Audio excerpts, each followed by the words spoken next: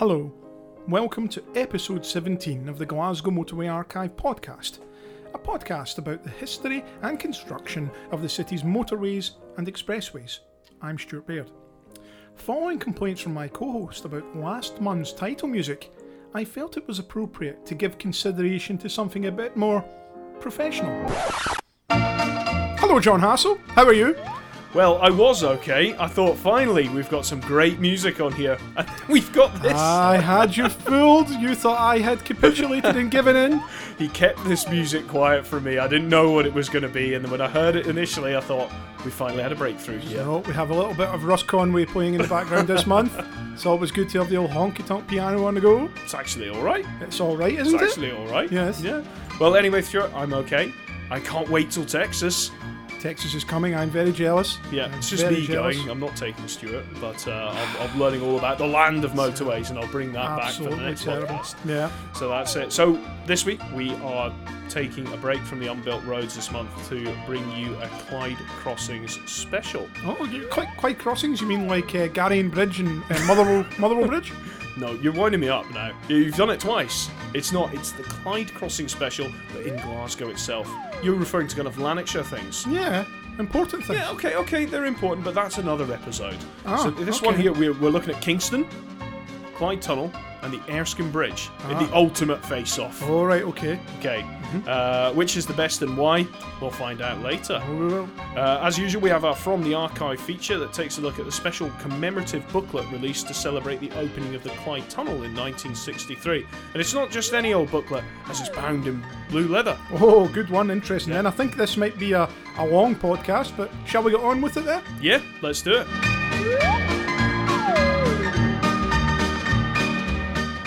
Okay, John. So, this month then, our Clyde Crossings special. Yeah. So I mentioned we'll be looking at the major crossings that we've got. So that's Kingston, the Clyde Tunnel, Yep. and Erskine Bridge. Yes. Very, very different sorts of crossings, and we'll be comparing them. Yeah. I know we said we're going to have an ultimate face-off. Where do we start such a comparison exercise with these? Kingston. You want to start with Kingston? Has to be Kingston. Has to be Kingston. Okay, off the bat, it's certainly going to be the busiest of our crossings. This is the one that carries the M8 over the Clyde in the centre of Glasgow. 160,000 vehicles a day. 5 lanes in each direction. One of the busiest urban river crossings in Europe. As we always hear. Although some of our friends in England like to dispute that comment when I make it, but I will make it again and have made it again. I know, Dartford will always come up, won't it? It's not urban. Yeah, I suppose it isn't. So the Kingston is kind of unique in the fact that, it's right in the city. It's a motorway. It's going over. It is. So when did Kingston open then? How long have we had this? June 26, 1970. It was opened by the Queen Mother. The Queen Mother. The good thing to note on these Clyde crossings, every one of them was opened by a senior member of the royal family. Oh. That's how important they were at the time. Right. Yes. Yeah, Clyde Tunnel as well. Absolutely, You're right. Just looking at these things. So Kingston Bridge, to me, it forms part of the motorway network that goes over. And it's not, when you say Kingston Bridge, something I've noticed that people outside from Glasgow don't know what you're talking about. Oh, no. What? No, I've noticed that they know what the Clyde Tunnel is, they know what the Erskine Bridge is. So is the Kingston Bridge that famous to people outside of Glasgow? Because I'll tell you this, Stuart, because I don't come from Glasgow. Yeah. I didn't know what it was until I was here in Glasgow, but I knew what the Erskine Bridge was. I knew what the Clyde Tunnel was. So points for fame. Oh dear, oh dear. Oh dear. I sometimes wonder if Kingston is just sort of consumed by the M8 That's label. what I think. Do you know what it is? It's a blue line on a map to a lot of people. Yeah. It's just crossing the river. Whereas Kingston to Glasgow is very important. Everyone in Glasgow knows the Kingston Bridge. Most people in Glasgow will have used the Kingston Bridge at some point.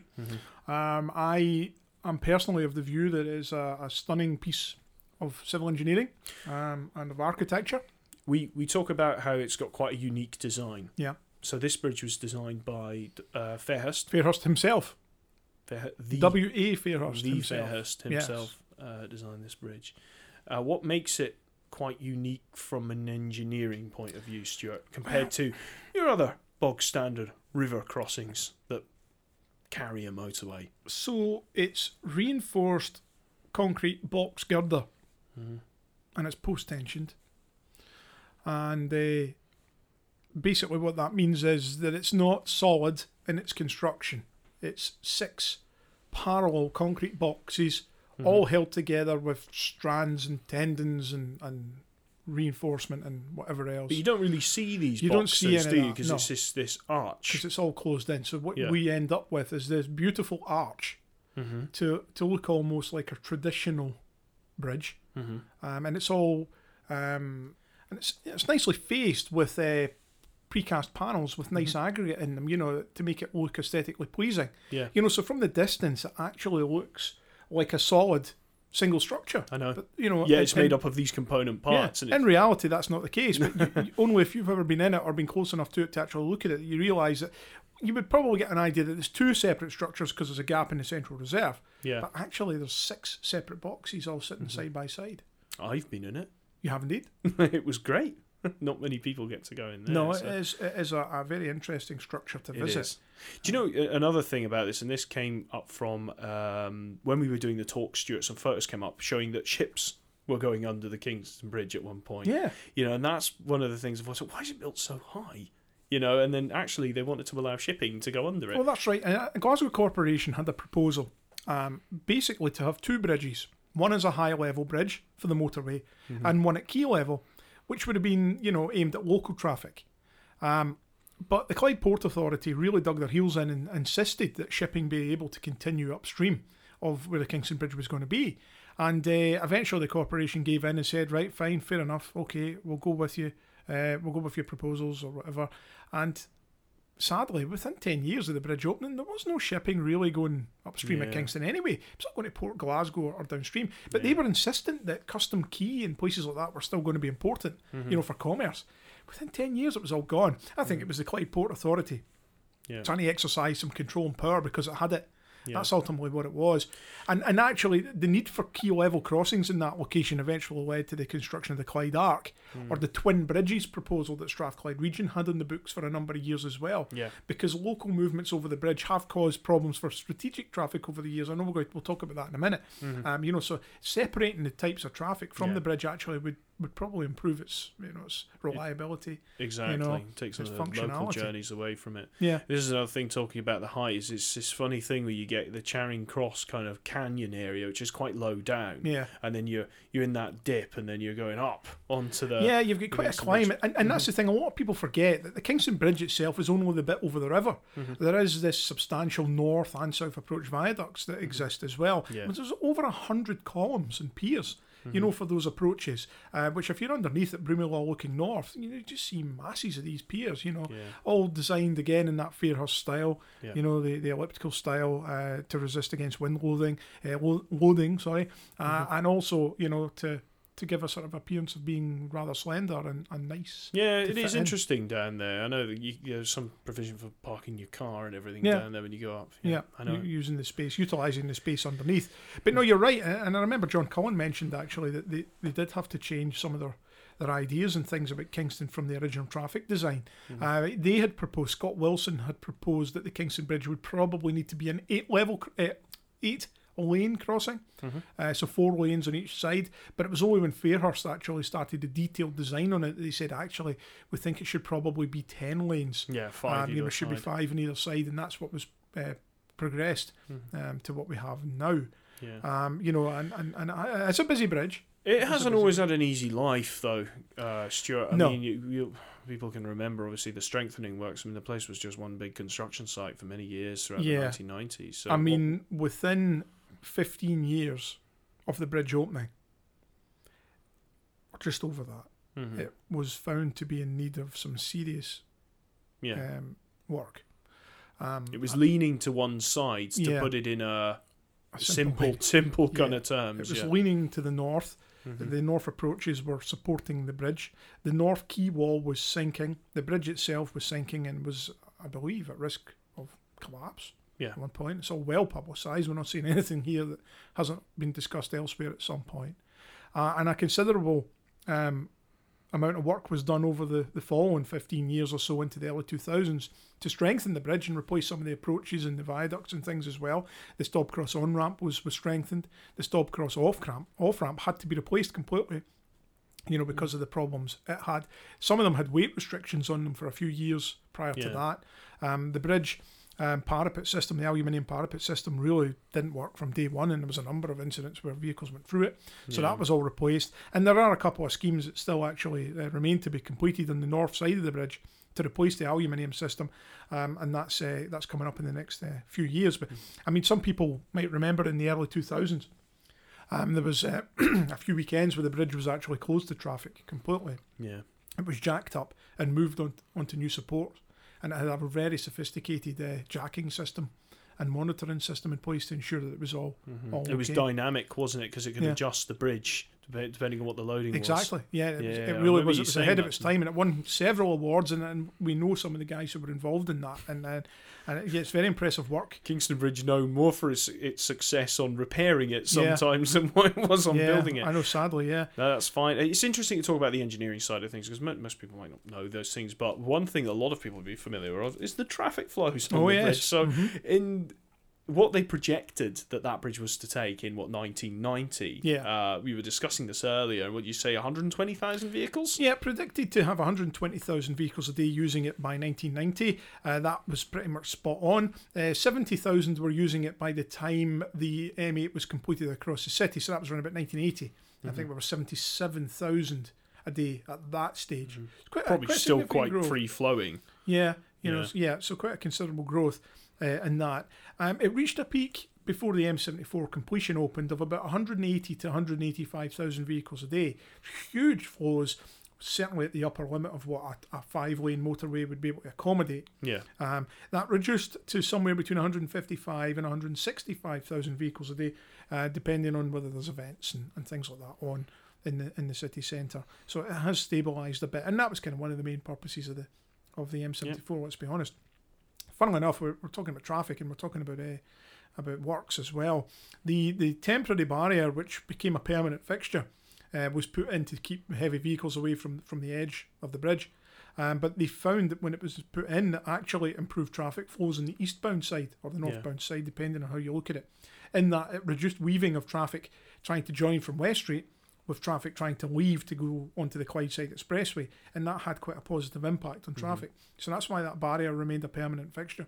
Yeah, reducing the weaving. Yeah, if they removed that barrier, it would cause chaos. Yeah, absolute chaos. And some people might remember in 2009, 2008, 2009, when the Bothwell Street off-ramp was completely refurbished, they put in an additional line of temporary barrier that closed and reduced or restricted traffic in lane 1.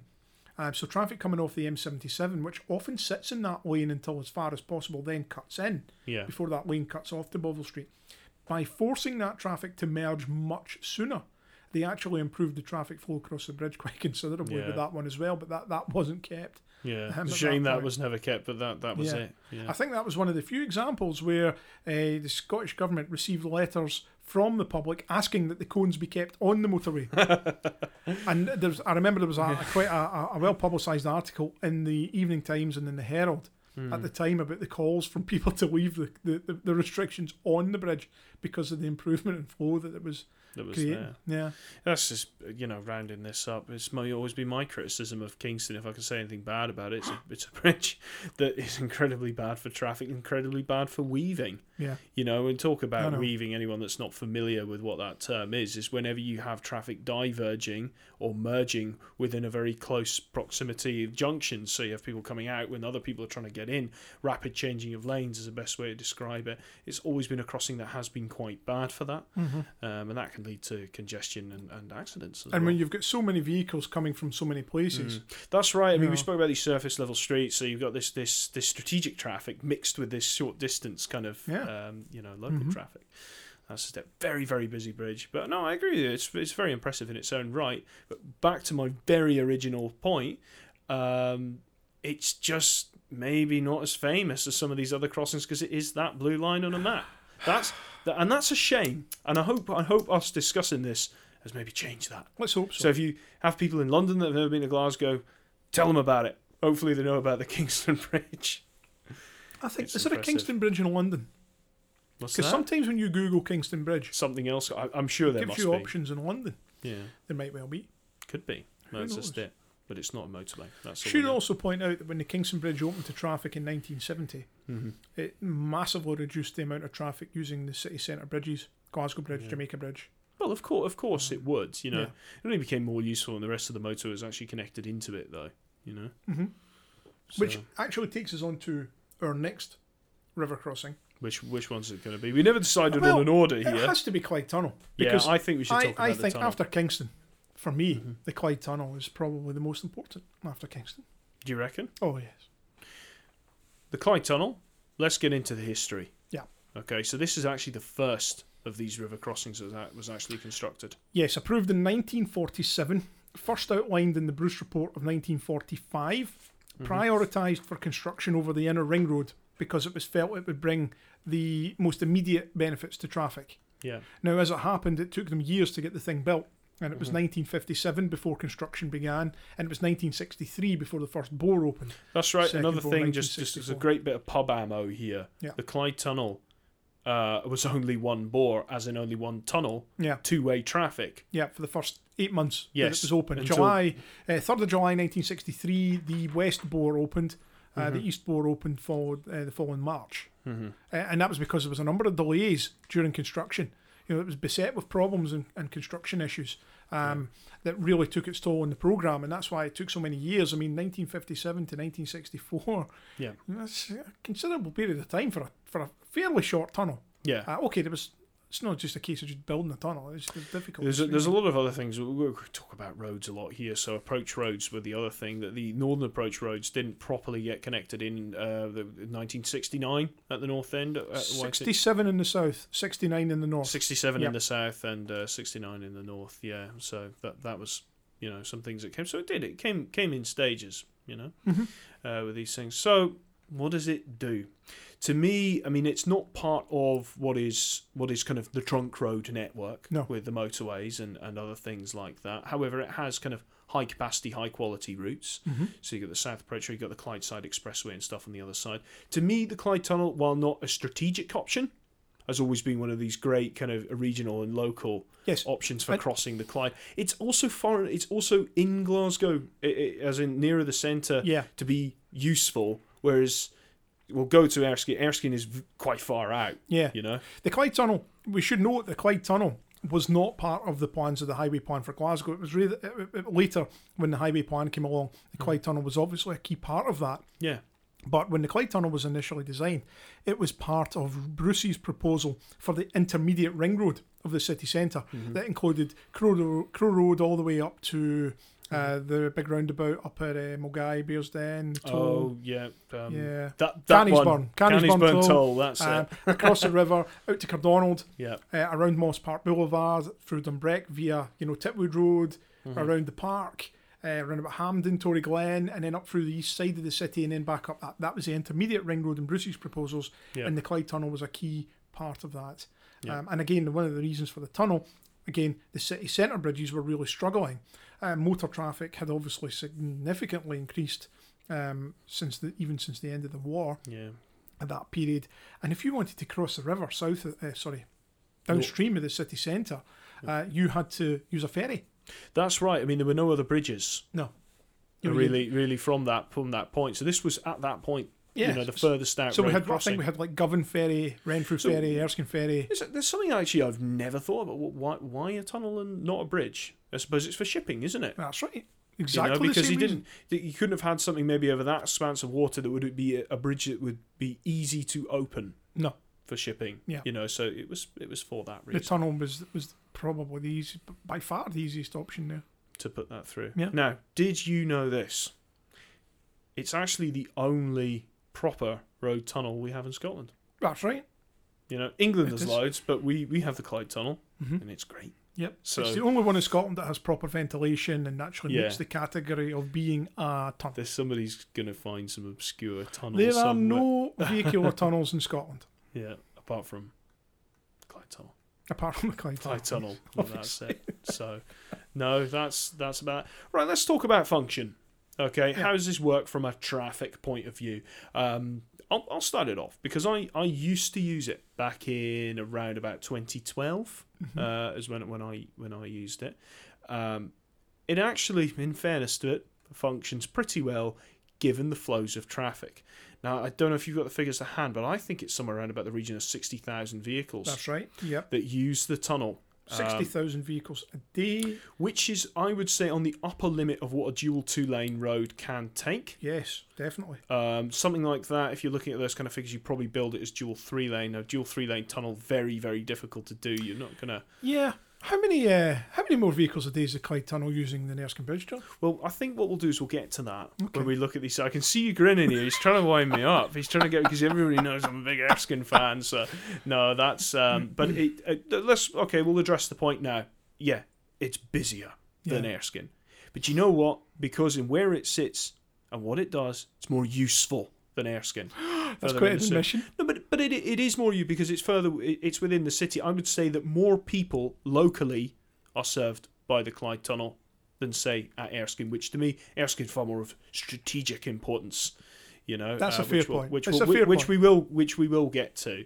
With these ones, because it's always Clyde Tunnel versus Erskine Bridge when we have these kind of discussions. Yeah, that's because Kingston's just so good that it's in a league of its own. Of course. The junctions and approach roads at either sides.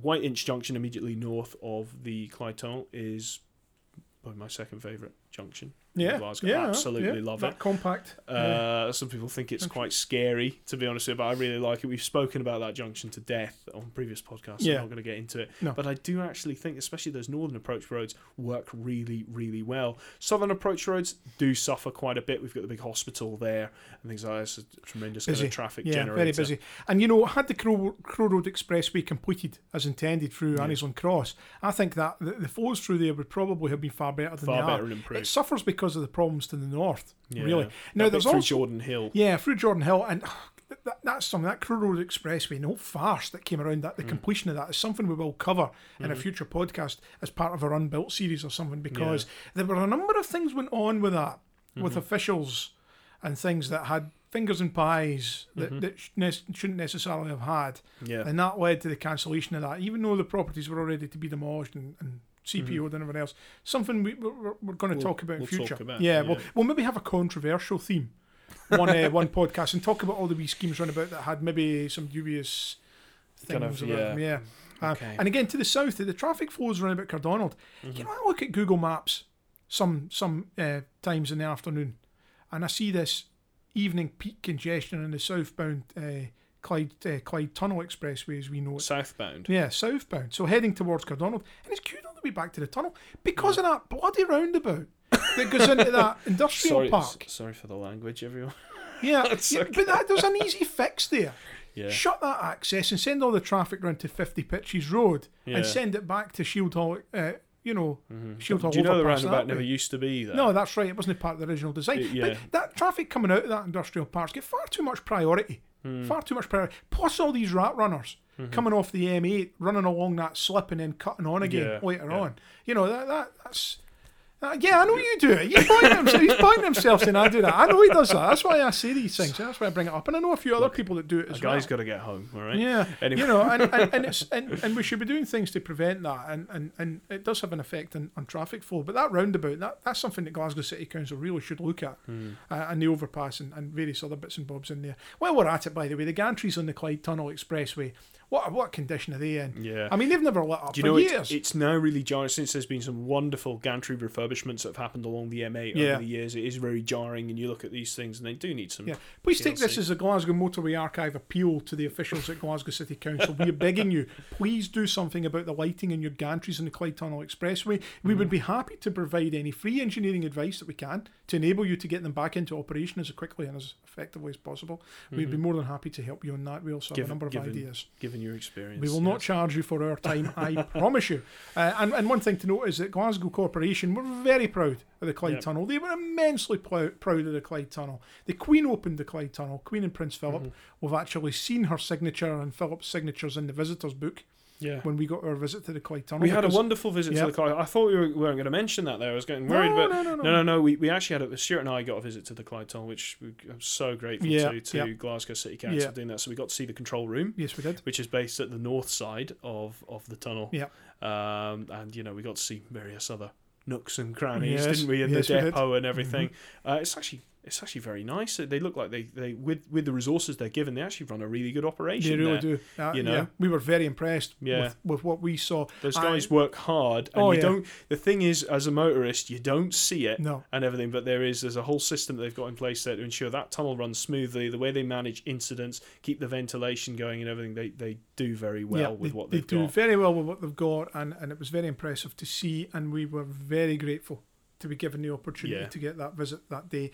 And we have a few records relating to the Clyde Tunnel, and it's hopefully something that we can maybe share a bit more of. I liked that visit from the contemporary point of view of there's a piece of infrastructure, how you guys running it, you know, and it's not trunk road, you know. So I mean, I deal with trunk road stuff myself, so it's nice to see how a local authority deals with these things. Yeah. Very impressed. Very impressed. So thanks for that. Yeah, it was great. So You're about to make a point. I was going to make the point that we haven't discussed the pedestrian tunnel. No, we haven't. Let's go for. Oh well, it conjures up bad memories for me because of that incredibly hot day that you conducted that forced march. July 2014. I paraded John through that tunnel. He was going far too slowly for my liking. It was like, I think it was like 23, 24 degrees. It was a warm day. Yeah. Which I think the highest temperature ever recorded in Scotland, to be honest with you. And we walked through it just to get a feel for it and go through and out the other side. And tried not to get mowed down by any cyclists, so it's all right. But it's a good wee tunnel, that, and it's been improved quite a bit in recent years, and it's now controlled entry. So not just anybody and their granny can wander through. You have to go up and buzz the buzzer to get in, and they'll let you in, and then you have to buzz your way out, I think, at the other end as well, so they know when you've left. And they've put some artwork and stuff in there, and it's all very nice. And actually, the lighting's nice. Yeah, and it is. You're right to mention about kind of non-motorised users being able to use the tunnel. Yeah. Now the pedestrian, they're underneath the road decks. Yes. You know, so if you have a look at some of the material that we've got on the Clyde Tunnel on the website, I'm hoping we might have an image of a cross section of the tunnel. You've got the road deck, and then beneath it, you've got the kind of where they cut the circle. You've got an actual pedestrian tunnel and a road tunnel. That's a good point, actually. And then there's service ducts that run through there as well. Our Clyde Tunnel page is a bit light at the moment on the website, and that is something we're conscious of. And we do have plans, and we do actually have a typed article to get it, to get it finished. There's a good image on the website page of the Clyde Tunnel when it opened, and it looks like a completely different structure to the one we have now. Looking at it just there. Yeah. Oh, it's brilliant. It really, really is. I've said all I need to say. Have you got any personal thoughts or anecdotes about the Clyde Tunnel? Is it something you ever used as a commuter, Stuart? I only used it by choice. Right. Because that sounds like a silly thing to say, but whenever I use the Clyde Tunnel, it's because I want to see the Clyde Tunnel. Right, you weren't trying to get to the Sky Park or something, right? Because living in Lanarkshire, if I'm trying to go to the north of the city or whatever, I would probably take 82 or some other route. So it's not one I've used too often.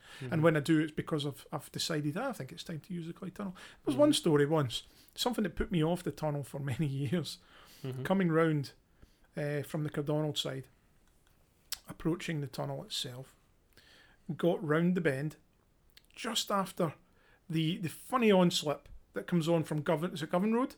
Nick, just after the hospital. There used to be a McDonald's drive-through and there's a Lidl supermarket. Yeah, and there's an on-slip there, and I had literally just hit past that and hit the back of a queue. And the lights to the tunnel were red, which means obviously there's an incident. I sat there for 1 hour and 15 minutes and couldn't go anywhere. Needing the toilet and everything. And I was not best pleased because I had been trying to get somewhere in a hurry, which I then didn't. And that actually burned me a bit with the tunnel for a few years. I was like, not bloody tunnel. I'm the same. I got caught on the M80 really badly a couple of months ago, and I didn't use it for a month because I was in a huff with it. Yeah. You know, it does how I get that thinking that fantastic bit of infrastructure rounding off what it does. It just that local kind of service that it does is what makes it really great. Okay, right. Well, bear all that in mind. What you and I have spoken about then, because at the end I'm going to ask you for votes out of 10 for each of the crossings on a variety of factors. Okay. And then we're going to I'll let you decide the criteria for that. We're going to decide what one has won. Okay. At that stage. All right. But I suppose we really should talk about Erskine Bridge. Yes, we should do. So, Stuart, tell us about Erskine. What is it? Yeah. Okay. So it's a cable-stayed bridge, which at the time was quite new as a concept. There weren't many cable-stayed bridges in the world at that point. No. And what was being done is there's key differences between suspension bridge and cable-stayed bridge. I believe it was the first proper cable-stayed bridge of that type in Scotland. Yeah, you're probably right on that. You know. You're probably right. It's cable-stayed. We have a trapezoidal box girder, which is a hollow box girder, supported on reinforced concrete piers. Very simple form of construction. Yeah. Very efficient. Very quick to construct. Yes. And it was being used in a few places at the time. And I think now's probably a good time to mention that of the three of them being built in this style at that time, the other two collapsed during construction. It was really bad. A lot of people died. One in Melbourne, yeah, and one near Milford Haven in Wales. And the two of those collapsed during construction. And I believe the Merison Committee or Merison Commission that actually was put together after those collapses determined that Erskine probably hadn't been far away from a similar fate at points during the construction as well, but had miraculously survived it. They were lucky. And a lot of strengthening work was done in Erskine within the first few years, and that actually led to changes in the way that cable-stayed and box girder bridges were constructed and designed going forward. Yeah. The design by Freeman, Fox and Partners, they as a designer had actually been involved in the other two structures as well. That had failures. It was a design failing. Yeah. And so, so that was a rather unfortunate start that Erskine had. But it moved forward from that, and it's been fine since, and it's had a number of maintenance works over the years, but on the whole, it works well. Yeah. So from it was what, 1971? Yeah, July 2nd, 1971, opened by Princess Anne. Another royal. So yeah, it's all three bridges. All three bridges had a royal opening. Very important to the authorities who were involved. They had a joint board, I think, for the construction of that. Something to consider, though. Did you realise that it was actually as early as the 1930s that we were talking about the need for a crossing of the river at this location? I didn't think it was as early as the 30s, but certainly in my research, it was looked at several decades before it opened. They looked at various options. I remember from a much lower level, and even the tunnel or something like that. But it was ruled out on kind of cost grounds. All ruled out on cost, but no, they knew that there was really a need for a crossing here. I mean, in the summer months, people were even, were going to the Highlands and things at that point then. So the ferry was always very busy. And certainly from our research into the Erskine Bridge, it said that there had been studies as early as the 1930s, dissatisfaction with the existing ferry service between Erskine and Old Kilpatrick had become widespread. And the generally expressed view was that a high level bridge should be erected. Because as with Kingston and Clyde Tunnel, at this point of the river, because it's an estuary, we're really getting the biggest chips, that you're going to see in the river going through there. So it was always going to have to be a high level crossing if it was to be built as a bridge, which is what they did. Well, it didn't stop an oil rig hitting it. Yeah, well, yes. Sorry to bring that up. Yeah, and that was a disaster, and that was a miscalculation by an engineer, something to do with tides and tide times, and the oil rig hit the bridge, and it was very close to bringing it down. Very close. That would have been a disaster. I mean, it was closed for a little bit. It was. It recovered fairly quickly. It was open to cars and pedestrians, I think, fairly quickly, and then heavy goods vehicles were restricted for a number of months. I know there was restrictions at the one end of the bridge to keep vehicles above a certain height off it, because that equated to weight, etc., for a while, and that was all done and resolved, and there was a lot of work done after that. But it was good, and it was recovered from that, and the traffic flows, which we're going to talk about in a minute, recovered. A wee bit more about the history. In 1955, the councils on either side of the river formed an Erskine Bridge Joint Committee. It actually held its first meeting on the 25th of March 1963. They set up a technical panel, which carried out a number of works and things, and eventually they appointed Freeman, Fox and Partners in December 1963 to actually advise on the new crossing and design it. Now, when the costs became clear in 1964, this was when they recommended the cable-stayed steel box girder bridge with this 1,000-foot main span, huge main span, 300-metre main span. The Scottish office decided to take over from the Joint Committee from 1965 because they knew that for the delivery of it was going to be easier for them to oversee it themselves, and that's how it went forward. Now, the actual cost to construct the bridge at that time, the total contract cost at the end was $5.22 million. Yeah. Now, that's only about 70 million in today's prices. Yeah, if you were building a like-for-like bridge, but nowadays you'd have something far more over-engineered. Yeah, than that, you would never get anything, as cheap as that. They wouldn't build something like that now. It would be something similar, probably to Queensferry or Keswick. Yeah, yeah. Interestingly, although Freeman, Fox and Partners designed the bridge, They actually sub-consulted the design of the foundations and piers to Fairhurst. And again, that's how you see those piers and columns that are very similar to the style at Kingston at Tay Bridge. Yep. That Fairhurst, Elliptical signature. kind of thing, Yeah. yep. And one or two other facts for you in Erskine. Well, we're Okay. here because you've got me interested in Erskine. It's not something that happens very often. He's done his research. Yeah. Okay. Did you know Mhm. that the designer of Erskine Bridge was a man called William Brown? He was a renowned structural engineer and bridge designer. I did know this because I wrote some of the page. Oh, well, he worked as a senior partner at Freeman Fox from 1956 to 1985. And I believe the same team were involved in those other bridges that we discussed earlier that collapsed, during construction. Yeah. As I said, it was a design issue. Did you also know that he's credited with the inventing of the aerofoil-shaped cross-section for bridge decks? An invention created to combat an array of wind conditions. No, I didn't know that, but I'd imagine that would be very useful in something like Erskine, given its height. Yeah, Yeah. absolutely. Yeah, absolutely. And the construction began in April 1967. So there you go. So Well, it was there a you go. 4-year construction period. So they built all that quicker than the Clyde Tunnel. Yeah, they did. Indeed, things had moved More on a bit. points since for then. Erskine then. Yeah. Now, Erskine, as we said earlier, is a 2-lane dual carriageway. Yeah, it's an all-purpose road. It's All-purpose not a motorway. Yeah, and it has footways and cycleways. Yeah. Did you know that its cycleways were designed to be transformed into a running lane in future if traffic flows demanded it? Yes, I remember you saying this to me because I look at this often when I go over it, which is something you can't do on, say, Forth. No. It was You know. future-proofed in a way that Forth Road Bridge wasn't. Yeah. Yeah. Because of the way the footways are, Yeah. they're kind of like outriggers. So yeah. now, as we know, the traffic flows at Erskine have never been anywhere near the levels needed to For the requirement Yeah. for that. to change it to convert it to a running lane. Yeah. So now's maybe a good time. Let me tug your leg a wee bit about the Okay.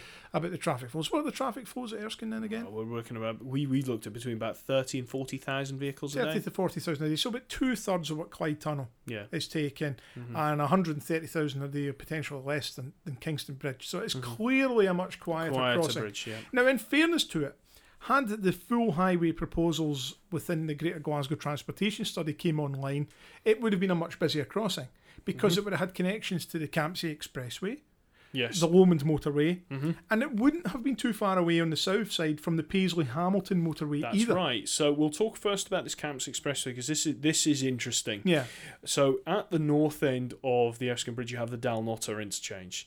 What the original proposals were in the Greater Glasgow Transportation Study was to have this Campsie Expressway continue north. So the A898, which goes over the Erskine Bridge, would go north from that interchange. yeah, And whether it would keep that number or not, but it would form a northern bypass to the city. So it would go past kind of Mulgai and all these places and eventually go all the way around past the Toppercook and Tillich and tie in with the M80. yeah. This would have also provided connections to the Lomond motorway, the Trossachs motorway, and south of the bridge, as Stuart's saying, between the present-day St James interchange and Creighton at 30, that's where you would have had your Paisley-Hamilton motorway coming in. So it would have formed part of the orbital corridor. Yeah. So it would have been a far busier That bridge. then, yeah, goodbye footways if that happened. Yeah, You know? yeah. And something special about Erskine that we didn't mention already. It was tolled. Yeah, it was. Up until 2006. Yeah. You know, Up till you had to pay 2006. that. I think that's always had an impact on it being quite quiet. Now, I moved down here in 2007, and people still seem to think it was tolled back then. Yeah. No, that's anything, because from a perspective, if I was living in areas and I needed to get through to maybe, I don't know, Drumchapel or Annie's Land or something, and I thought to either pay a toll or go over Erskine or go through the Clyde Tunnel, I'd go through the Clyde Tunnel. Yeah, I mean, again, Erskine was one of these bridges like Clyde Tunnel. I only ever went to it because I wanted to see it. And I used to enjoy actually talking to the toll operators at Erskine Bridge. It was very nice. And, always stick in my memory, the toll operators at Erskine were far friendlier than those at Forth. Forth toll operators were always quite grumpy, very standoffish. Because they had to put up with so much more traffic. Well, there's that, I suppose. Maybe it's that East Coast thing as well, they're just not I as work friendly with or people whatever. at the East Coast, and they are lovely Yeah. people. Whereas in the West, they were always very friendly. And I remember using the bridge one Christmas morning. I had to go and rescue one of my mates who had crashed a car on Loch Lomond side on the way home for the weekend for Christmas. And not having breakdown cover or accident recovery or whatever, the police were in the process of recovering the vehicle. but there was no one there to recover him. So I had to go rushing away up Loch Lomond side. And when did you say this was? 2005, I think it was. This was the last thing that Stuart all done those was cheery kind. toll operators. Oh, excuse me, Sorry, Mr. Hassel. All those toll operators there with the nice Santa hats on, all very friendly and jovial. Poor buggers made redundant only a few months later at a job. Yeah. That's life for you. That's what happens, you know. That's if went off and found other things. Did you know that the national press really took a dislike to Erskine Bridge at the time when it opened? I did. I went in and I seen various newspaper articles saying terrible things about it. Yeah, White Elephant. White Elephant. And for easily the first 20 years of its existence, it was referred to as a White Elephant. Because it was underutilised and it was incredibly expensive. Yeah. You know? I mean, when you compare it to Clyde Tunnel, we've got figures that say even after 2 years of operation, the Clyde Tunnel was still taking considerably more traffic than the Erskine Bridge, and that included traffic heading for the Highlands and beyond. Yeah. You know, people knew what was happening and they were avoiding it. I suppose one of the reasons that one of the justifications for the bridge at the time, and we've seen it in the video that we have of charting its construction, that there was the decline of some industries in the north side of the river. So there was a skilled workforce that was kind of out of work or was going to be out of work. And it was felt that the new industries in the south of the river, around about Linwood, Paisley, Houston, the car park plants and everything. They needed that skilled workforce. So the theory was, let's get this labour across the river nice and easily, keep people in work. So that connecting was one of the, Renfrewshire and Bartonshire. So in a local context, that was one of the main justifications for the bridge as well. So in fairness to them, it served a purpose. Yeah. And I also think, again, you've got me talking about it. I think it does have a bit of an elegance about it. It does. I think it's rather nice. It's very slender, isn't it? Looking over, I've always looked at it from below and thought it looks almost quite vulnerable. Yeah, it's very unusual looking. And it is big and it's high above the water and it's quite fascinating to look at. And you can see it from miles around. You can from any of the high points around Glasgow, you can see its beacons flashing in the distance. It's aircraft warning lights. You see them flickering away. You can see the two towers there. So it's here. It's very much with us. We should embrace that. We should. And I know it's going to get some maintenance works and things done in the next few years, and that'll keep it fully operational. Taking over. Plus, it'll probably get busier as well. I mean, as the commuter belt gets bigger and bigger and bigger, as tends to happen. And I know they're building a lot of houses in Dumbarton, and out towards Greenock and Port Glasgow. Anybody who wants to go north of the river, whatever, it probably is going to get busier. It's one of these things. I mean, I mentioned this when we had a television appearance about this, didn't we? Yes, we did. We did, and I came up with this wonderful phrase. To say myself, I always called it the expressway to the holiday, because if you think about it, you're at Glasgow Airport, and then you're only just skipping across the bridge, and you're straight out to, Dumbarton and Loch Lomond and all these kind of places. So it takes you nice places. I mean, we've certainly used it a lot when we're going up the A82. You're right. Without it, what would we be doing? Would we be crawling on Great Western Road or going through the tunnel and up Dumbarton Road? Exactly. You're right. You're completely right. In a strategic point of view, it's great because it allows you to bypass Glasgow. Yes, you're having to still use the M8, but you're not crossing the Clyde further down and fighting through the city. Yeah. Each of these crossings, I think that's clear. Each of these crossings have their own importance. Yes, some of them local, some of them more strategic. Yeah. Okay, right. So on that note, then, before we finish in Erskine, I should say we do have some connection to Erskine Bridge through Barry Old, who's one of the retired engineers that we know and speaks to us regularly. He worked for Peter Linden Company on north approaches to the bridge at Dalnotter Interchange. As John mentioned earlier, that's the one on the A82 with all the high mast lights and all the weavy slip roads. Yeah. So Barry sent us some personal photos from the construction of the bridge, which were really good to see. Yeah, they were our only images we have of Dalnotter came from that. Yeah, and they are really good images. So yeah, it was good to hear about Barry's personal experiences of working on that as well. So so we thank him for those photos. Okay, so how are we going to do this? It's quiz time. As we said, it's a face off. It's a face off. So as I said earlier, which crossing is I'm going to have you score each of the crossings against a series of categories. Okay. And then we're going to have an overall score, and we'll see at the end which has won. Now, I want you to answer these subjectively. I don't want any emotional input or any love or anything, any hate or any getting one over Stuart or any of this.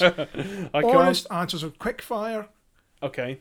Response, and then we're going to total up the answers, and we're going to see who wins. Okay. And whoever wins is deemed Glasgow Motorway Archive Clyde River Crossing of the Year 2019. That's now a thing. Yes. Okay. All right. Okay. So Right, how I'll good? get How we doing? my question sheet here, Okay. all ready and prepared and ready to go. So Right. how are we scoring this then? Out of 10, please. Yeah, So sorry, 10 out of 10. being as- 10 being best or and most one- useful, Yeah. and 1 being least useful, least Okay. good or whatever. All I right, think I get it. good. Right, okay. So, Mm-hmm. first one then, first category. Mm-hmm. Purpose and importance. So how well does it do what it's supposed to do? You know, in terms of how important is it to the national economy, to people moving, getting to where they want to be, all that sort of thing. So, Kingston. Kingston's a 9, I'd say. Okay. So you think it's quite an important one for Yeah, moving people, I goods, do. etc., It's kind of straight in my head there with that one because it's the M8 over the and Right. it serves Okay. local, Right. strategic. I'll take that. everything. 9. Okay. 9. Clyde right. Tunnel.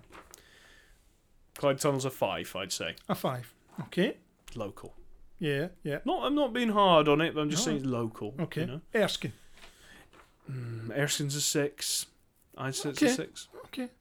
Strategic. Yeah. Yeah. Okay. Right. This is fun. Next one then. Next category. Yep. Aesthetics. In other words, how it looks, how nice it is to look at. See, this is personal opinion though, but Well- I'll do it based on some of the things that you've said about kind of the landscaping and the architectural key points of Yeah, each structure. okay. So So go for it. Kingston first then. Kingston is a 7. 7. 7. All right. It's Okay. not the most beautiful thing in the world, but it's more beautiful than it needs to be. Yeah, that's true. Yeah, If you that's built what it I'll now, say. it would be an ugly box. Oh, or it'll something, just be an yeah. ugly box. Ah, Yeah, okay. grey box. Yeah. Clyde Tunnel. 3. I'm being really Yeah, harsh on it. I It's know. it's a tunnel. I think Clyde Tunnel at the time probably would have got a better vote than it does now because it was all very nice and the nice Yeah, cladding and stuff. Whereas now it's all very just bare concrete. It's yeah. quite bare. So It's 3. functional. A 3 for that. Yeah. And Erskine. Elegant, as you said earlier. I'd probably say it's an 8. So Edges Kingston, I'd say it's an 8. All Yeah. right. Okay. An 8 for Okay. that. Right. Okay. Next one then. Traffic design. How well you think it's been designed and how all the alignment and all the slip roads and all the rest of it all come together. Right. While Kingston first again, Kingston right? first, yeah. While very impressive and it's trying to do a lot of things because of the traffic jams, I can't give it too high a score. I'm going to say 6. 6. God. Yeah. All right. Okay. He's not agreeing. I'll ask you the questions next time. 6. Okay. Clyde Tunnel. Clyde Tunnel will be a 7. 7. All right. Fair 7. enough. Yeah, it does it pretty well. And Erskine. 8. Okay then. Fine. Because it doesn't get traffic jams.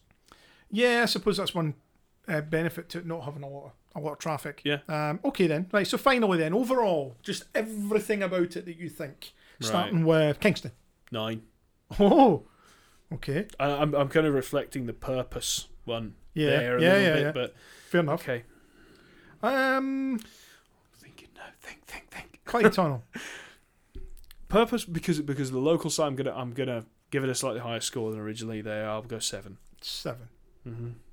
And what about Erskine? Same 7. Although 7. it's not as useful locally, strategically, it is very important. I Okay, find. well, I total up the scores. Tell me your favourite feature about each of the 3 crossings, starting with Kingston. Now. Favorite feature, the crazy amount of lanes that I have on that bridge. The sheer thing that bridge is trying to achieve. It's kind of the audacity of it. Okay. That's what I like about it. Fine. It's quite intangible, but I like it. All right. Clyde Tunnel. Is it the right way to say the geometry? The way it dips down and out. You know, it's very Steep clearly gradient, steep yeah. gradient in there is very defined. You know, And you like that, do you? yes. Okay. I think it's awesome. Fair enough. Some people in slow-moving cars and less No, you're powerful just vehicles going to might be in not the agree. right gear, but I love that about how you're down and out and the radio goes and the smell is over there. Oh, it's all part of the Clyde Tunnel experience. Well, each to their own. Mhm. Erskine Bridge. The view. I All think right, It's beautiful. I know I should be looking at the road, but I can't help to take a quick glance around and get the scale of where I am. I think it's an absolutely beautiful bridge to look at and to look Right. from. Okay. Well, the results are in. That And was they've quick. Obviously scored out of a maximum of 40 in each case. What do you think won? Just from your own knowledge, what do you think won there? I was really favourable towards Erskine, but I think it could be Kingston, and I kind of hoping it is Kingston because Oh. it would be, I don't know, it would do a disservice for it not to win. Right. Well, I am happy to announce that the Glasgow Motorway Archive River Crossing of the Clyde, Right. 2019, is Kingston Bridge. Yay! With a score of 31 out of 40. All right, what Right. was second? Second was Erskine with 29 out of 40. Oh, And lagging way behind with 22 out of 40 was poor Clyde Tunnel. Clyde Tunnel is still awesome, but it is hard to Oh, compare it to something like That is a Kingston. real shame. That's a real shame. Come on, but King- I think people will understand some of the scores that you Hopefully. you At least, gave there. even if you disagree, you can probably find out why why I reached those conclusions based on Yeah. the discussions. Yeah. Well, that's it. Well, listen, I think we better very quickly move on to the From the Archive feature, which ties in with this subject. It's the Clyde this Tunnel month, booklet, isn't it? There's Yeah. blue. Listen to that. There, that nice slapping of that leather cover. And there you go. Um, You can hear how we treat our historical yeah. records. That No, it is beautiful a very book. robust booklet. Which was the souvenir of the opening of the Clyde Tunnel by Her Majesty Queen Elizabeth on the 3rd of July 1963, published as always by the Corporation of the City of Glasgow, printed at the St Andrews Printworks. So on I the just south want to side. mention about this booklet. Where did we get this particular one I from? found this online and purchased it from a bookseller in York. Right, and this was quite recently. Yeah, this was in the Because last few months. we only had this in PDF. Yeah, it was a bad photocopy PDF. It was a really bad black and white photocopy, so Yeah. it's awesome to actually get one of these. And it's in mint condition. Mint condition. It was bloody expensive. It cost the archive a small fortune to acquire, but it was worth it, Yeah. given how special it was. But we did pick I one up. think anyone who makes donations, don't Yeah. worry. I think it was Stuart's birthday money that paid for that. I think the donations go a long way to actually paying for all the licensing, and Yeah. the hosting, and that's right. things like that. You know, and that's why, you know, when we see things like this, they have to be snapped up quickly because Yeah. we want to secure them. We don't want them being purchased by some random person somewhere. And How they'll get dare anyone lost else have in an a- interest in I know, this? getting lost in some box for another 50 years. Okay. You know, so it has glossy colour photographs. Right now, I'm looking at one page 6. Beautiful view of the inside of the tunnel. Was that it with the there. flat roof? Yes, nice flat roof? suspended ceiling, green-clad walls, cornice lighting, It was palace-like in there. wooden railings, you know, Mhm. as well for the walkway. And I think what I'll do is, as I've done on previous occasions with some of these books, I'll take some photographs and I'll add it to our blogs and podcast page on the Yeah. website so that you can have a look for yourself, because there are some interesting things here. I'm not going to focus a lot of time on this because most of what's in the book we have actually told you earlier, Yeah. because it's more about about the tunnel rather than any special things. Something here, it's estimated that initially the number of vehicles passing through the tunnel would be in the region of 14,000 a day.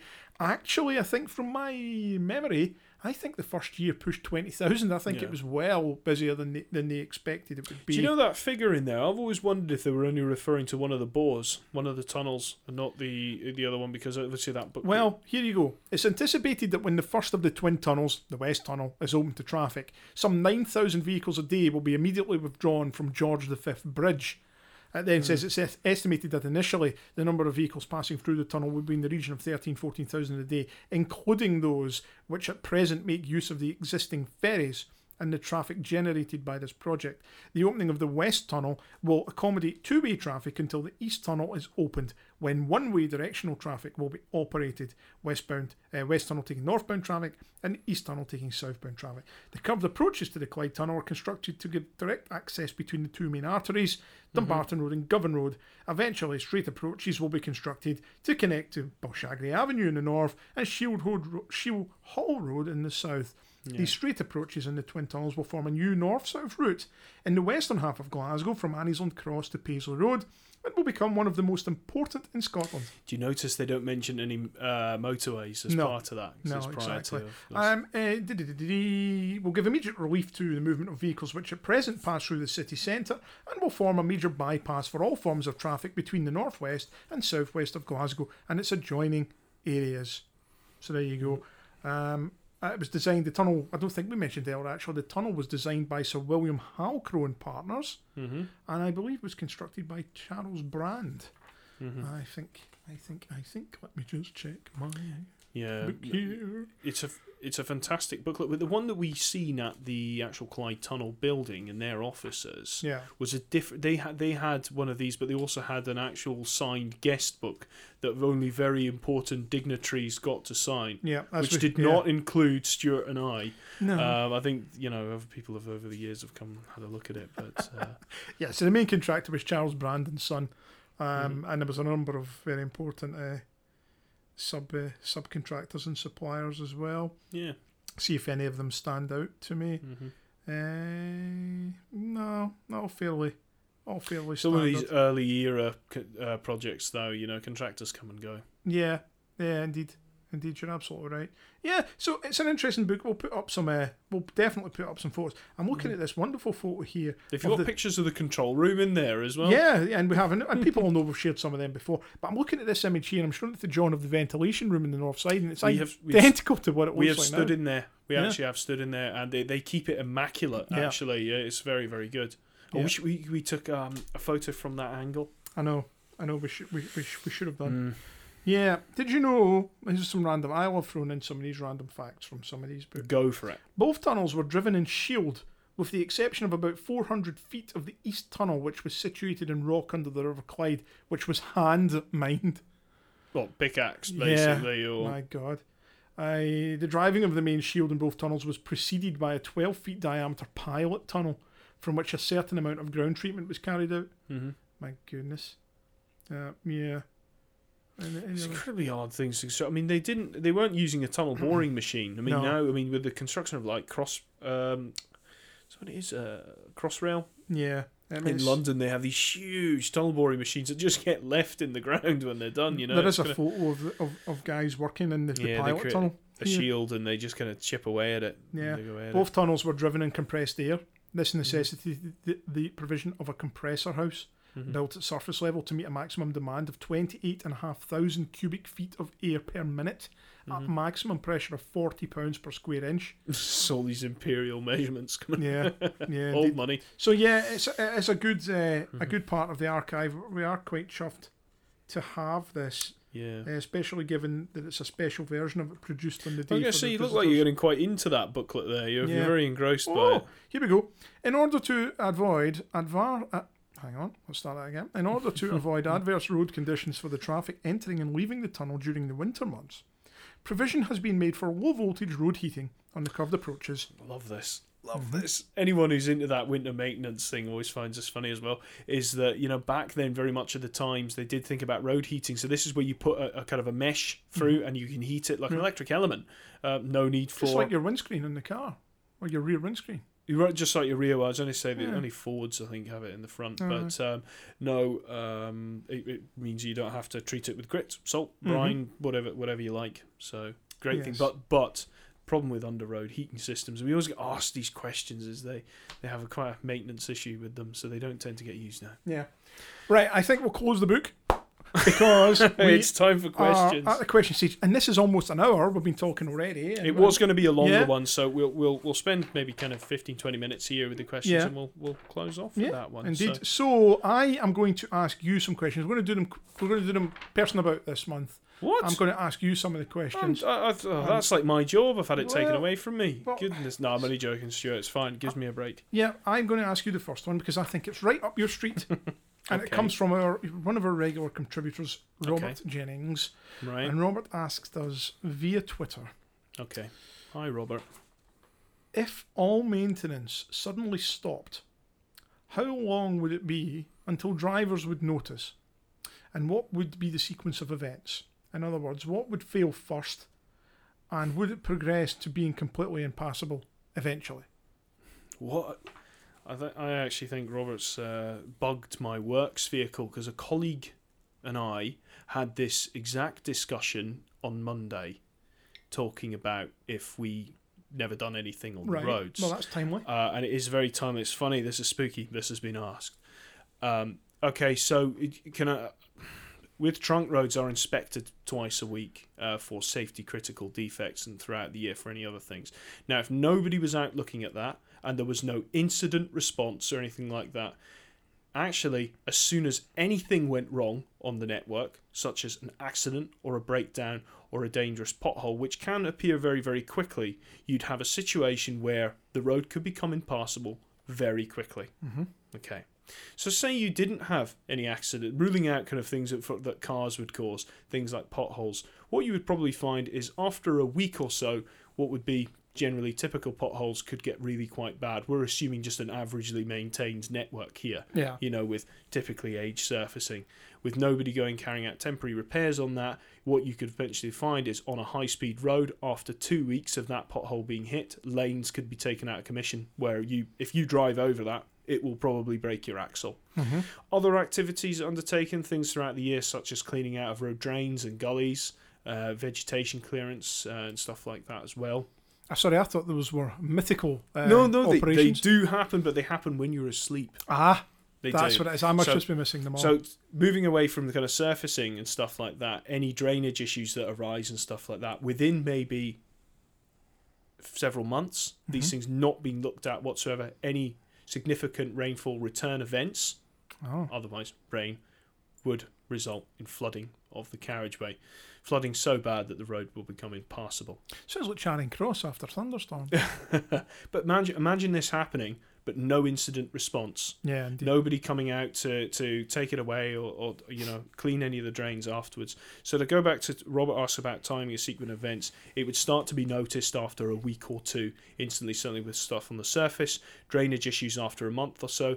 Structures, you'd probably find a lot of structures might be okay for years to come. Yeah, it could be progressive deterioration. You're not going to have things suddenly collapsing. No, that's very rare. But the other thing you'd also find is overgrowing of vegetation. So suddenly you wouldn't be able to see signs and other things like that as well. Grass gets cut, particularly in the summer, a lot, once a month in verges and other areas. Other areas once every 3 months, depending once on where every it is. never in some cases, So but that's fine. Overgrown. There's probably maybe some good examples of roads you might find throughout the country that are maintained less than others, so depending on their national importance. Because on that matters to people. Yeah, no, it's not a subject. The other thing's winter service. You could imagine in a situation where this happened during now, if nobody maintained the roads, you would have serious incidents. When it's cold. Sounds like a Glasgow City Council residential street. I would never say such things. Robert, you'd probably notice it within a week when you get potholes that have just been left, because potholes generally get picked up very quickly. The roads are looked at all the time throughout the day. Something would get done about them now, but these things would get a lot worse. Mm-hmm. Probably find that lanes would be impassable after a week.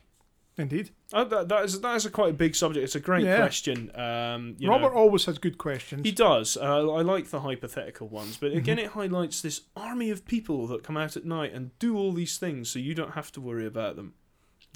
So the roads are maintained more than you know to keep them and looked at and inspected and analysed. You don't. But as a road user, you don't have to worry about that. Just drive on them. Okay. Right. That's question one. Right. Can I? You return to your traditional role. I'll go to my traditional role. So this is from Tony McCall on Twitter. Okay. Mm-hmm. So Tony asks, was there ever a comprehensive public transport plan to complement the roads plan? I don't think Tony's been listening to our podcasts. That's not fair. He might have been listening to them, but he might have missed the one where we spoke about the Greater Glasgow Transportation Study. The Greater Glasgow Transportation Study, which was the one that had the vast array of highway projects and proposals for the region, also looked at public transportation. Mm-hmm. A number of proposals to come out of that included like the Buchanan Street bus station, the reopening of the Argyll line, and the modernisation of the underground in the late 1970s. That and a number of other things like the reopening of train stations. That was all looked at as part of the GGTS. All projects were weighted equally against one another, whether they were road, rail, bus, or whatever. The GGTS, that was public transport plan as well. Mm-hmm. Nice and easy, that one. Yeah, pretty easy. Moves us nicely on to the next one. Yes. Right. Can I ask you this one? All right. You go ahead then. So this one comes from Rene on Twitter. Rene has asked us... We've had a question from him before. We've had a question from them that before. Person before. Yeah, absolutely. Asks, the RAC claimed that the M8 was the least efficient motorway with an average speed of 53 miles an hour. Is this fact or fiction? Did we look into this? Yes, we did. And I have the benefit of having John Cullen's calculations. Now, unfortunately, my answer is going to be based on how the M8 operates from Newhouse to Bishopton. It doesn't have the two-lane section from Newhouse to Edinburgh, which could pull it down. Because as you and I have both said on many occasions, the M8 between Newhouse and Newbridge is dire. Yeah. It doesn't operate very well, particularly at peak times and during the day. Yeah. So I'd imagine that 53 miles an hour is probably an average speed on that section. And Rural. maybe, and it's rural, and that is unusual for a rural motorway to have slow speeds. Because if you go into a section of the rural M1, you're probably going to find it's higher than it's that, probably 60 or 70 miles an hour. It probably is. So it could be in a national context that it is. But you have to bear in mind that it only has 2 lanes. Yes. Whereas all English motorways, Well, not all, but a lot of them are. the vast 3 majority lanes. of them are 3 lanes. So And the that will M8, have an effect. the problem is with the M8, there is the rural parts and then there's the urban parts. Now, if you take a figure of 53 miles an hour and apply that to the urban parts, well, the speed limit for most of it is 50 miles an So hour anyway. that actually makes it more efficient. Yeah. In that sense, because it's only a 50 mile an hour limit. Yeah, so so you're actually, you can't classify an urban motorway the same that you go against other ones because the speed limit is lower, you have different kind of congestion patterns and stuff like that. John Cullen and I did a timed survey of the M8 in 2017. And we drove the M8 from Baillieston to Bishopton 4 times in the one day at different times of the day. And we did timings and we did fuel consumption and traffic and blah, blah, blah, blah. And he found that the average speed on the M8 along that section was 65 miles an hour. Now, that's considerably higher than the 53 that they're saying. So I suspect that figure is being dragged down by the new bridge to Newhouse section. I'd imagine it probably is. So it could well be fact, it could well be fiction, but there are factors that you need to think about that could affect that. You know, it's not really giving a true reflection of the operation of the road, because 53 miles an hour in a 50 zone is good. You know. Don't like the kind of the least efficient part of it. Yeah, no, because I would say that the M6 through Staffordshire is by far the least efficient motorway in this country. Well, that's now being made smart. Smart motorways have come to solve all the problems of English congestion. It's a total nightmare of a road. And the M25... I've avoided it for years. The M25 round about Chertsey, Yeah. Heathrow, my goodness. I remember that. Oh, that was a whole other subject. I remember that when it was at its worst as well, you know. Yeah, so no, I would dispute that, but they could well be right based on raw figures. All right, do you want to ask the next one or why? I'll ask you, Stuart, this one here. So this one comes from Zeno Watson. Oh yeah, on Twitter. Yeah, he's recently been listening to the podcast. He's been catching up with them. I think he's enjoying them. So welcome, welcome, and thanks for asking a question. So let's see what Zeno's got to say. Is there any new future motorway developments or expansions in the pipeline for Glasgow or the surrounding areas? Notice Zeno says motorway. Yeah, I'm sad to say no, there are none. No motorway stuff, but other road stuff. Yeah, well, there kind of is. Well, motorway stuff, we could maybe look at Junction 29A, but that is under construction. That's going to be opening soon. Other roads, but it's more kind of local, kind of smaller things that we have. You've got some things in Lanarkshire. We've got this new river crossing going between Yoker and Renfrew, with the kind of Renfrew Northern Relief Road that comes in with that as well. Bishop Briggs, they're actually doing a big job up there at the moment on the junction on the M80. Yeah. Yep. You know, connecting the roads in there. So it's more kind of smaller, local kind of things. Yeah, no national, no strategic motorway-wise, work. no, we're not going to suddenly see a northern or a southern bypass for the city anytime soon. No, sadly not. Sorry about that. Good question, though. And if they do, you'll hear from us. That's right. Okay. Right, you ask me one more, then I'm going to ask you one. Right, okay, that's fine. So John Tao on Facebook asks us the 2 questions in one. Okay? So the first part of John Tao's question is, can you explain more about the Edinburgh Western Relief Road? Why it was shelved? Did it follow the same route as the Western Approach Road? Okay, I can tackle this one quickly because I found a lot of information on it last year. So the Edinburgh Western Relief Road was designed to provide a fast route from the city centre at Lothian Road out to Hermiston Gate. And it was being promoted by Lothian Regional Council in the early to mid-1980s. It was going to be an all-purpose dual carriageway with limited access with a 50 mile an hour speed limit. And it would have continued the M8. Now, at this time, the M8 didn't go to Hermiston Gate. That followed in 1995. Yeah. The proposal was that it would have tied in directly to the M8 from Hermiston all the way to the city centre. It was promoted by Lothian Region. They took it through design. They took it through tender. And they awarded it to a contractor. Shortly after the award of the contract and just before construction began, there was an election. The regional council and the local council elections were held. And there was a change of administration in Edinburgh. And the incoming administration, which I believe was made up of Labour and Liberal Democrats or Liberal Party alliance people at that time, as it would have been, scrapped it. Yeah. and had to pay out a considerable package of compensation to the awarded contractor. Several million was paid to cancel it. Yeah. Yeah. Pay all that money and you're not even Yeah. building anything. Waste of cash. Yeah. A typical example of short-term thinking by a local authority there. Edinburgh's really bad for that. Yeah. Really bad for that, which is why it takes you an eternity to get from one end of it to the other. It even actually if you're on a took bus. me an hour to get out the centre back out to the A90 the other day, and that was lunchtime on Friday. Yeah. That was horrendous. It's Yeah. it's a nightmare of a place, and I've made no secret of that. And that road probably would have helped to an extent. So that's aspect one of it. John then asked, I think, did it follow the same route as the Western Approach Road? The answer is kinda. In sections it did, but actually the western section of the tram line from Murrayfield to Hermiston, that was the line that the road was going to use. So Yeah. where they've squeezed the tram through, that's where the road was going to go. And then it would have branched off, and then it would have used a small section of what we now know as the Western Approach Road. Yeah. So I hope that answers that. Right. You can ask me the next part. Yeah, second question then. Is there any plans to use plastic on the Scottish Motorway Network? And I take it by that he means in the road surfacing materials. So what, like recycled plastic Yeah. and use like no. As far as I know, it's certainly in my work, John, we have a prescribed type of stone mastic asphalt material that we use for resurfacing of roads, and none of that, is a kind of plastic. There are some kind of polymer mastic type asphalts that you get for bridge decks and things like that, but I don't think that's what this is meaning. This is a kind of recycled plastic, sustainable solution type things. No, sadly, there aren't any plans. That being said, I am going to the Traffics Road Expo next Wednesday. At the SEC, yeah. And they've always got these fancy new things there that they're showing off. So I actually might learn a little bit about that and find out and maybe have a chat about that. We should have a podcast on sustainability and other things like that to bring these things up, because it is, I'm quite into materials. I think all that stuff's quite interesting. Okay. Recycling and so on. So Fair I'll find out some more, John, but at the moment, to answer your question, no plans. Right, well, I'm going to jump in with a question that actually I was going to ask later, but ties in kind of with this, and it was from Dougie Conway, who sent us a message on Facebook. All right.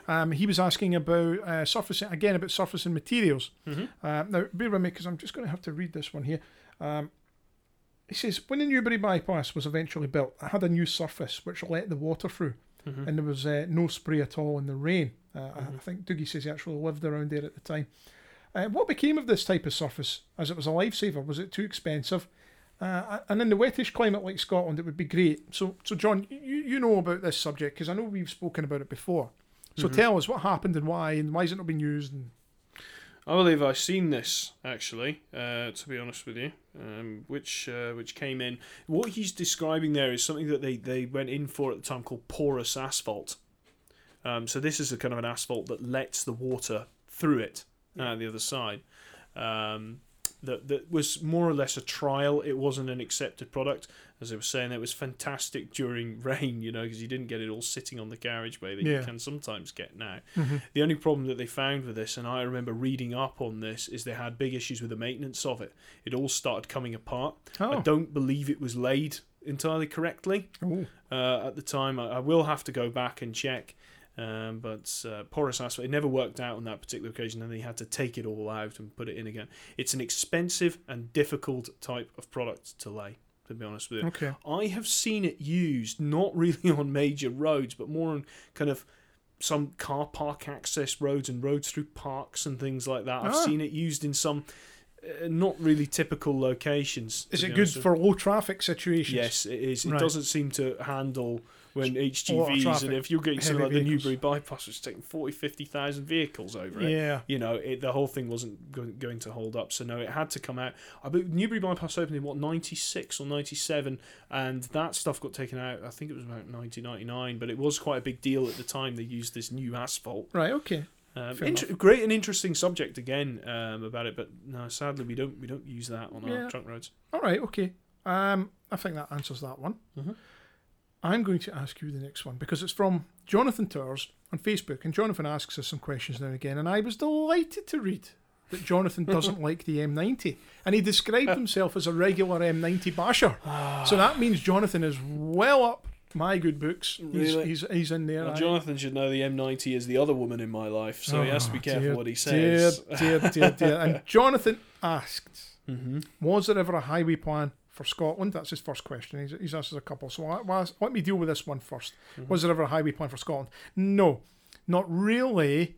Not to the same extent that we had in Glasgow, where you had the specific design and all the traffic engineering and everything combined into one document. We have had a number of reviews over the years. There's actually one going on at the moment, the STPR, Scottish Transport Projects Review, which looks at all forms of transportation and considers roads and things like that. We had a strategic roads review back in 1999 as well that outlined some roads, but it didn't contain any detailed design information or anything like that. It was just vague promises to build this or not build that or defer this other scheme or whatever. That's what that was. But no, we've never had a defined, detailed highway plan. It's just these project reviews that Transport Scotland push out every now and again. And the detail behind it all comes later on. Yeah. 2, he asks, you tell me, ask me, John. Me. I'll look at this one. This is the one about the local authority, isn't it? So why did the change from the corporation to Strathclyde Regional Council have such a big effect on the implementation of the highway plan?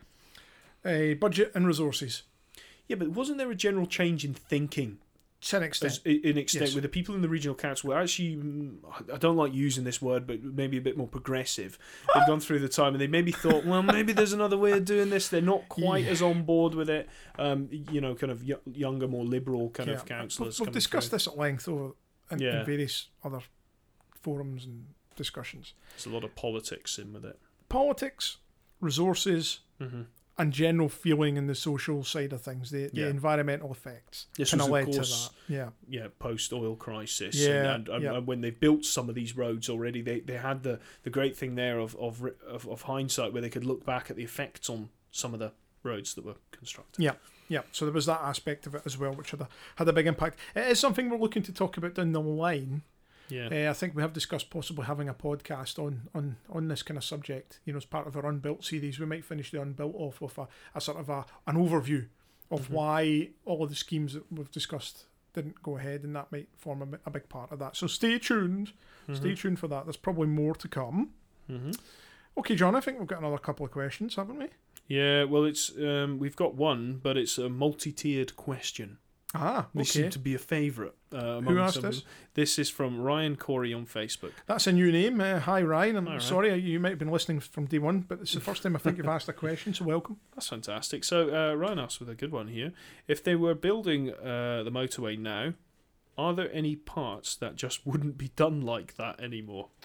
Do you know? Can I jump in? Yeah, go ahead. Let's pick out something like the sections of urban motorway around the north flank. So that's from St George's Cross going through to Townhead and so on. Given that you have something now called the Design Manual for Roads and Bridges that specifies exactly how you should build roads, you would require so many departures from standard of something like this. It would be a massive exercise in paperwork and justification to try and build something to that standard. At the time when they built these, there weren't these standards, so they could kind of do things how they wanted to. But now, there's a set guideline for doing this. So, you wouldn't get junctions very close together. You'd be very hard pressed to get entries and exits on the right-hand side. Oh, yeah. Also, particularly with the loops and some of the slip roads, you would also have kind of minimum and maximum gradients and things like that. That you could have with these things. The geometry on some of these is completely different than what you'd have now. Yeah, I agree with you on that. Yeah, that's a good point. Yeah. So even from the social impact point of view and the environmental point of view, the Charing Cross section in the form it's in never would happen, even to current standard. Even building something to current standards as an open air road going through there is never going to happen. Yeah, you'd have other environmental mitigation things. You can see it with the M74 when they built these big environmental barriers that they put alongside of it. Back then they didn't really do this. No. So no, you have so many features you probably wouldn't have now. Yeah. Such as right-hand exits and all these kind of things. Junctions so close together. Yep. You're right. Absolutely. All right. Okay. Next. Right. His second part of his question, he has: why don't they make hard shoulders orange anymore? To save money. Do you know what the orange is? It's not the asphalt. It's a screed It's over a the screed. top. Over the top. Yeah. It's an actual dressing that goes over the top. So you could restore it if a certain maintenance contractor felt kind of historically obliged to do so.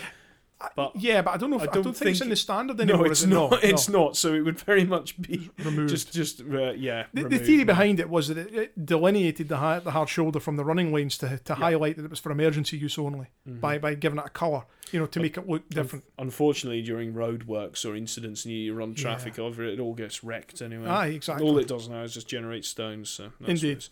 Right, the very last part of his question, and I'm going to read this slowly because I was reading it there and I'm not sure I follow, but it says, why is the M73 northbound not free-flowing onto the M80 south? Oh, I get it now. Like it is on the northbound that's M80. easy. That's easy. Question. No, that's nice. Okay, so you're going up the M73 towards kind of Cumbernauld, but you want to go back down the M80s if you're going to Glasgow. Yeah. Well, one thing is, why would you make that movement? I don't know why. Very few people would be doing it, which is why you'd use the M8 instead, wouldn't you? And just a bit of trivia: the original proposal for the connection between the M73 and the M80 at Mollinsburn, it actually didn't have any connection to the southbound M80 at all. That was added later on. So we're actually kind of fortunate that we have the kind of grade separated connection that we do. Because personally speaking, I don't see really anybody come off the M73 then go south on the M80. I think maybe just a few cars Just every something day. you wouldn't do Because you use the M8 for that. You use the M8 if you're going into Glasgow, because presuming you're wanting to go back down that direction is to get to Glasgow.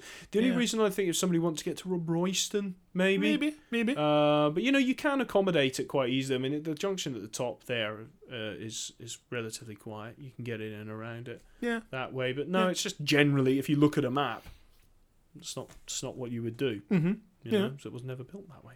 Indeed. And that ties up all of our questions. Right. Okay. I think. Yeah. Everything off there. So we need to just have a quick talk about some of our upcoming events and features that are coming up on the Glasgow Motorway Archive. Yeah. So we have a calendar coming. We do, we promise. And I think, personally speaking, it is the best one we have produced to date. Yeah, it's been about a month and a half. We've been really working on this, and we have actually spent a bit of time and money with some concepts, and they haven't quite worked out. No, but we've found one at last, I think, that we're happy with. Right. And I think people will be very pleased. I'm hoping to be revealing it to everyone in the next couple of weeks or so. And they will be available to purchase. Like we did, not last year, but the year before. They'll be available to purchase, and that'll be well before Christmas. So if somebody's looking to buy one, they can snap it up. Prices and details will be revealed nearer the time. The proceeds from the sale of those calendars will go almost entirely towards the digitisation of some of the 6,000 photographic slides that we now have on our ownership. Yeah, we can't do that on our own. We need funding to do that. It is unbelievable. Each slide takes us about 5 minutes. And cleaning and processing. So it needs to be done professionally. We're using our contacts across the industry and across the archive sector to help us find some way that we can get it done quickly and professionally.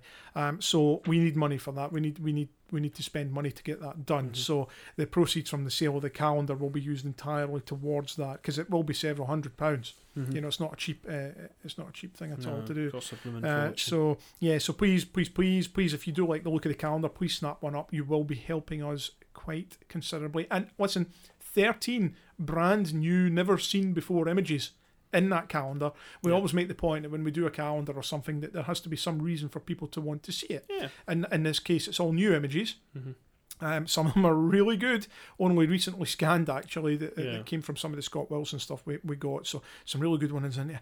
And the one for Kingston Bridge for its 50th birthday next June is a stunning image. Barnstormer of an image. It really is. And I think the calendar itself is worth it just for that one image. If not, one of the images in it, we had to put Stuart Baird 50 metres into the sky to take the photo.